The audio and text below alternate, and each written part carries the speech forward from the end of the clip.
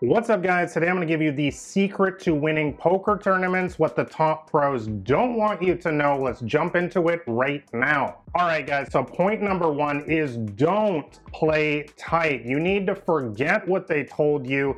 You need to understand that tight is not right if your goal is to actually win poker tournaments. And I'm going to talk about exactly why in today's video and tell you exactly what kind of hands you should be playing as well. So make sure you stick around so you know exactly what to do. So guys, if your goal is to, get a min cash every single time, if you enjoy playing poker for 8 hours in the tournament, just so you can, maybe the tournament was $100 to buy in and you just get your $100 back. If that is a good use of your 8 hours for you, you just get your min cash and then get eliminated because your stack is tiny, I would just shut this video off right now, because I'm not speaking to a person like that. I'm speaking to a person watching this video who actually wants to win the poker tournament, who wants to turn their $100 into $10,000 and not just be an average poker player like everyone else and waste 8 hours just to win $100 back. For me, that's not why I play poker. I'm assuming for you as well. And this is the biggest secret that, quite frankly, the pros don't want you to know, is that you need to play leg, loose and aggressive, if you want to win a poker tournament. And the reason why is because you need to build a chip stack. You guys need to understand that chips are a weapon in a poker tournament. I get so many of my students and people just email me and stuff all the time, comments saying, oh, I always get abused by the big stacks in tournaments and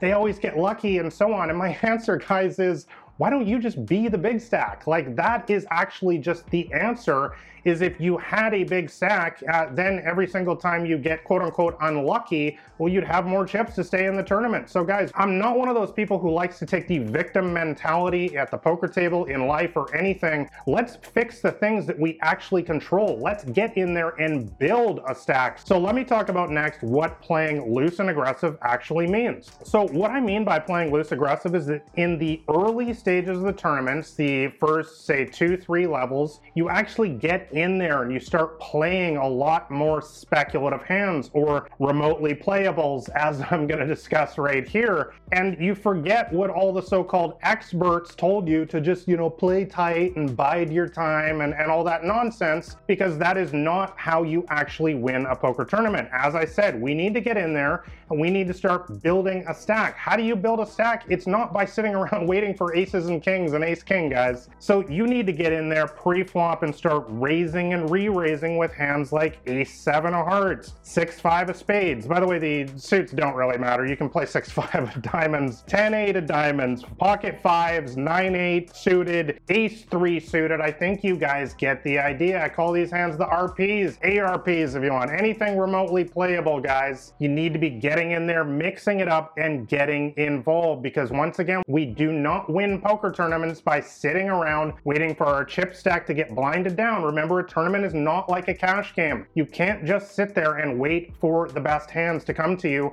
because you're paying the blinds every single time and slowly getting your chip stack whittled down. You can't reload in a tournament. So we need to get involved, guys. Let's move on to point number 2, and that is to abuse the bubble. Now, the bubble is the point when all of the weak, tight players who've been, sitting around waiting for their aces, they've got a tiny little chip stack, because again, they've been sitting around waiting for their good hands, which never comes. So now we're on the bubble. The bubble is the point, by the way, where the first min cash, the first payouts start happening. So they're trying to get their $100 back now. They've already paid for 8 hours. And now you, as somebody who's built up a big chip stack at this point, is now going to abuse the heck out of these tight, fearful, and risk-averse players, because they're not going to get their money in unless they have a very, very strong hand. In other words, they won't risk their tournament life. You want to be putting them to the test again and again and again. And yes, sometimes they're going to wake up with their ace-king and they're going to shove all in on you, and you've got something crappy like 10-7 or something, just fold. But guys, the bottom line is you have to put relentless pressure, especially on the medium stacks. I'm talking about players who have a chip stack of between 10 big blinds and say around 30 big blinds. Don't pick on the guys that only have 5 big blinds, because they're going to go all in with anything at that point. You want to pick on those small to medium sized stacks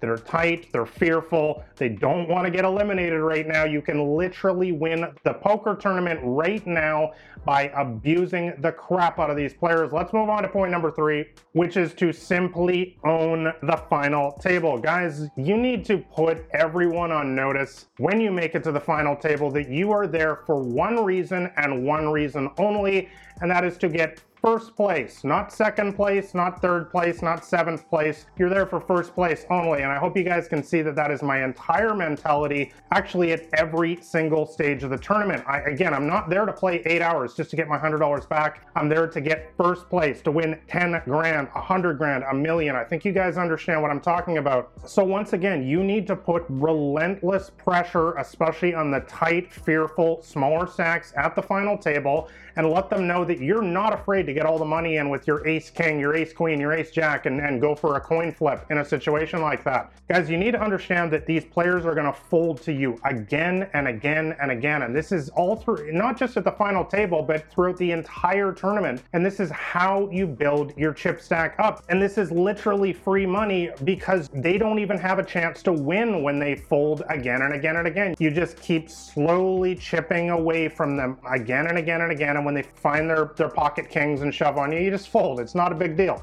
So guys, you absolutely have to bring this mentality to the final table as well. Make people know that you are there to run the show. You are not there to play tight and try to, you know, wait for people to get eliminated. You are there to win. Remember guys, in a poker tournament, all the money is at the very, very top. That's why we're there. We're not there to get 8th place, all right? So the next thing you need to know at the final table is to say politely no thanks to any deal discussions. This is usually going to happen when there's about 5 people left at the table, and you should politely say, no thank you, I'd like to keep playing, thanks. And at that point, there is no further discussion that can go on. Now, I always want to make a quick disclaimer here that if you happen to be at the final table of the main event of the World Series of Poker, and it's literally life-changing money, millions and millions of dollars for you, and you're not a multi-millionaire yourself, and this money would mean a lot, okay, I think we should discuss a deal in a situation like that. But most of you guys that are watching this video, the difference between $10,000 and $20,000 is not going to change your life. So you should always play for first place, guys, and do not take one of these little chip deals where, you know, everyone gets sort of their equity when there's 5 players left or something. No, screw that. You are there to win the poker tournament. You want to get first place. So guys, bottom line, when you enter a poker tournament, your mentality should be to dominate and steamroll the competition, whether you're in the early stages, middle stages, the bubble, the final table, at all stages of the tournament, guys. You need to play for first place and nothing else. This is the biggest reason why most tournament players are not successful over the long run is because they do not have this mentality of burn the boats and get in there and take chances to win. Now, a lot of people will tell me, oh, but Nathan, I'm going to get eliminated so much. Who cares? Again, it's not worth playing 8 hours just to get your money back. I'd rather get eliminated in the first hour by playing my loose aggressive style, or get to the final table and win tens of thousands of dollars. I don't want to waste my time in there for 8 hours just to get a min cash. So if that's what you guys are after as well, I would highly recommend taking this sink or swim attitude to the poker tables. Play for first place, play for the win always. Get in there, get involved, build a big chip stack, and put relentless pressure on all of these tight,